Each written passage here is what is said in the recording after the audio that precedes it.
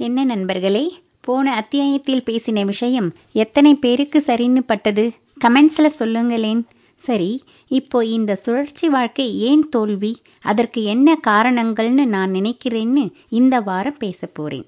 தோல்வின்னு நான் நினைக்க காரணங்கள்: வாழ்க்கையை ரசிக்க மறந்துவிட்டோம், கடமையே என்று வாழ்கிறோம், அனைவருக்கும் மன அழுத்தம் அதிகரித்திருக்கிறது, சகிப்புத்தன்மை குறைந்திருக்கிறது, பொறாமையும் போட்டியும் அதிகரித்திருக்கிறது, கல்வியின் குறிக்கோள் மாறிவிட்டது, எதற்கு வருமானம் ஈட்டுகிறோம் என்ற அடிப்படையிலிருந்து விலகிவிட்டோம், மிக சொற்பமான மக்களை மிக பெரும் பணக்காரர்களாகவே வைத்திருப்பவர்களுக்கு இம்முறை பெரிதும் காரணமாக இருக்கிறது, பெரும்பான்மையான மக்கள் கீழ்த்தட்டு மற்றும் நடுத்தர மக்களாகவே வைத்திருக்கிறது, சுயநலம் அதிகமாகிவிட்டது, இதனால் அன்பு குறைந்து விட்டது, எனவே முதியோர் இல்லங்கள் அதிகமாகிவிட்டது. எல்லாவற்றிற்கும் முத்தாய்ப்பாக தற்பொழுது அபாயகரமான மனநிலையில் குழந்தைகள். ஒரு வாழ்க்கை முறை எப்பொழுது தலைமுறைகளை பாதிக்க துவங்குகிறதோ அப்போதே அம்முறையிலிருந்து விடுபட்டு புதிய மாற்று வழிகளை குறித்து யோசிக்க வேண்டும். அபாயகரமான மனநிலையில் குழந்தைகள். அப்படி என்ன அபாயகரமான மனநிலை? 2 வயசுல பிளே ஸ்கூல், 3 வயசுல ப்ரீ ஸ்கூல், 4 வயசுல எல்கேஜி, 5 வயசுல யூகேஜி, 6 வயசுலேருந்து 17 வயசு வரைக்கும் பள்ளிக்கல்வி, அதற்கு மேலே அவரவர் பெற்றோரின் அழுத்தங்களுக்கு ஏற்ப கல்லூரி கல்வி, அதன் பின் அவங்களுக்கு கிடைச்ச வேலையை ஏற்றுக்கிட்டு தொடர் ஓட்டத்தில் ஓடணும். 2 வயசுல அம்மா அப்பா தாத்தா பாட்டி கூட விளையாடணும், மாற்றிட்டோம். 3 வயசுல பக்கத்து வீட்டு குழந்தைகளோட விளையாடணும், மாற்றிட்டோம். 4 வயசுல இயற்கையாக சில விஷயங்களை சொல்லித்தரணும், மாற்றிட்டோம். 5 வயசுல தாத்தா பாட்டி கதைகள் மூலம் சொல்லித் தருவாங்க, மாற்றிட்டோம். 6 வயசுல இருந்து 10 வயசு வரைக்கும் தாய்மொழி கல்வி மூலம் படிக்கணும், மாற்றிட்டோம். 11 வயசுலேருந்து 17 வயசு வரைக்கும் கஷ்டங்கள் சொல்லி வளர்க்கணும், மாற்றிட்டோம்.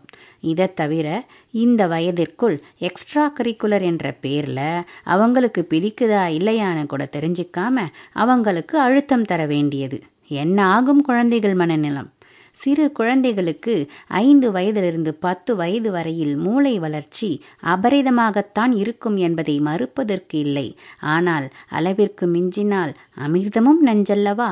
அதிகப்படியான அழுத்தத்திற்கு குழந்தைகள் உள்ளடக்கப்படும் பொழுது அவர்கள் மனச்சோர்வு அடைவார்கள்.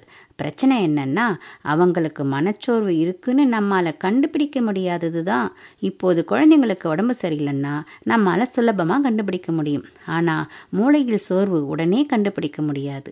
சில பெற்றோர்கள் சொல்கிறத கேட்டிருப்போம். என் பையனோ பொண்ணோ 5ஆம் வகுப்பு வரை ரொம்ப நல்லா படித்தாங்க, அப்புறம் கொஞ்சம் டல்லாயிட்டாங்க. அதுதான் அவங்களோட மனச்சோர்வின் முதல் அறிகுறி. ஆனால் அதை நாம் பொருட்படுத்தாம மேலும் மேலும் அழுத்தம் கொடுக்கும் பொழுது என்னாகும்? பிறழ் நடத்தை ஏற்படும். அதனால தான் பிள்ளைகள் படிப்பில் ஆர்வம் குறைஞ்சி போகிறது, அவங்க பிடிவாதம் அதிகமாகிறது, சோம்பேறித்தனம் அதிகமாகிறது, அதிகமாக ஜங்க் ஃபுட் சாப்பிட்றது. இதை ஹோம்ஒர்க் செஞ்சால் வாங்கித்தரேன்னு பெற்றவங்க தான் ஊக்கப்படுத்துவாங்க. பிள்ளைங்களுக்கும் என்ன எழுதுகிறோம் படிக்கிறோம்னு கூட உள்வாங்காமல் அந்த ஜங்க் ஃபுட்டை சாப்பிட்டே ஆகணும்ன்ட்டு கடமைக்கு அந்த எழுதுகிற படிக்கிற வேலையெல்லாம் செய்வாங்க. அப்புறம் மரியாதை இல்லாமல் பேசுறது. செல்பேசி வந்ததிலிருந்து நிலைமை இன்னும் மோசம். இதை பற்றி தனியாக ஒரு அத்தியாயமே பேசலாம். இப்போ எல்லாம் இன்னும் ஒரு படி மேலே போய் சொற்ப காரணங்களுக்காக என்ன செய்கிறோம்னு கூட தெரியாமல் தற்கொலை செஞ்சுக்கிறாங்க. இப்போ முதலுக்கே மோசம் போல பசங்களை எதுவுமே கேட்க முடியல, பள்ளிக்கூடத்துலேயும் எதிலும் கேட்க முடியல. இப்படி வளர்கின்ற பிள்ளைகளால் என்ன உயர்வான நிலையை அடைய முடியும்? அப்போ இந்த சுழற்சி வாழ்க்கை தோல்விதானே. சரி, மாற்று முறைகள் என்ன? வரும் வாரங்களில் இணைந்து தேடலாம். சரியா? உங்கள் கருத்துக்களை பதிவு செய்யுங்கள் நண்பர்களே. நன்றி, வணக்கம்.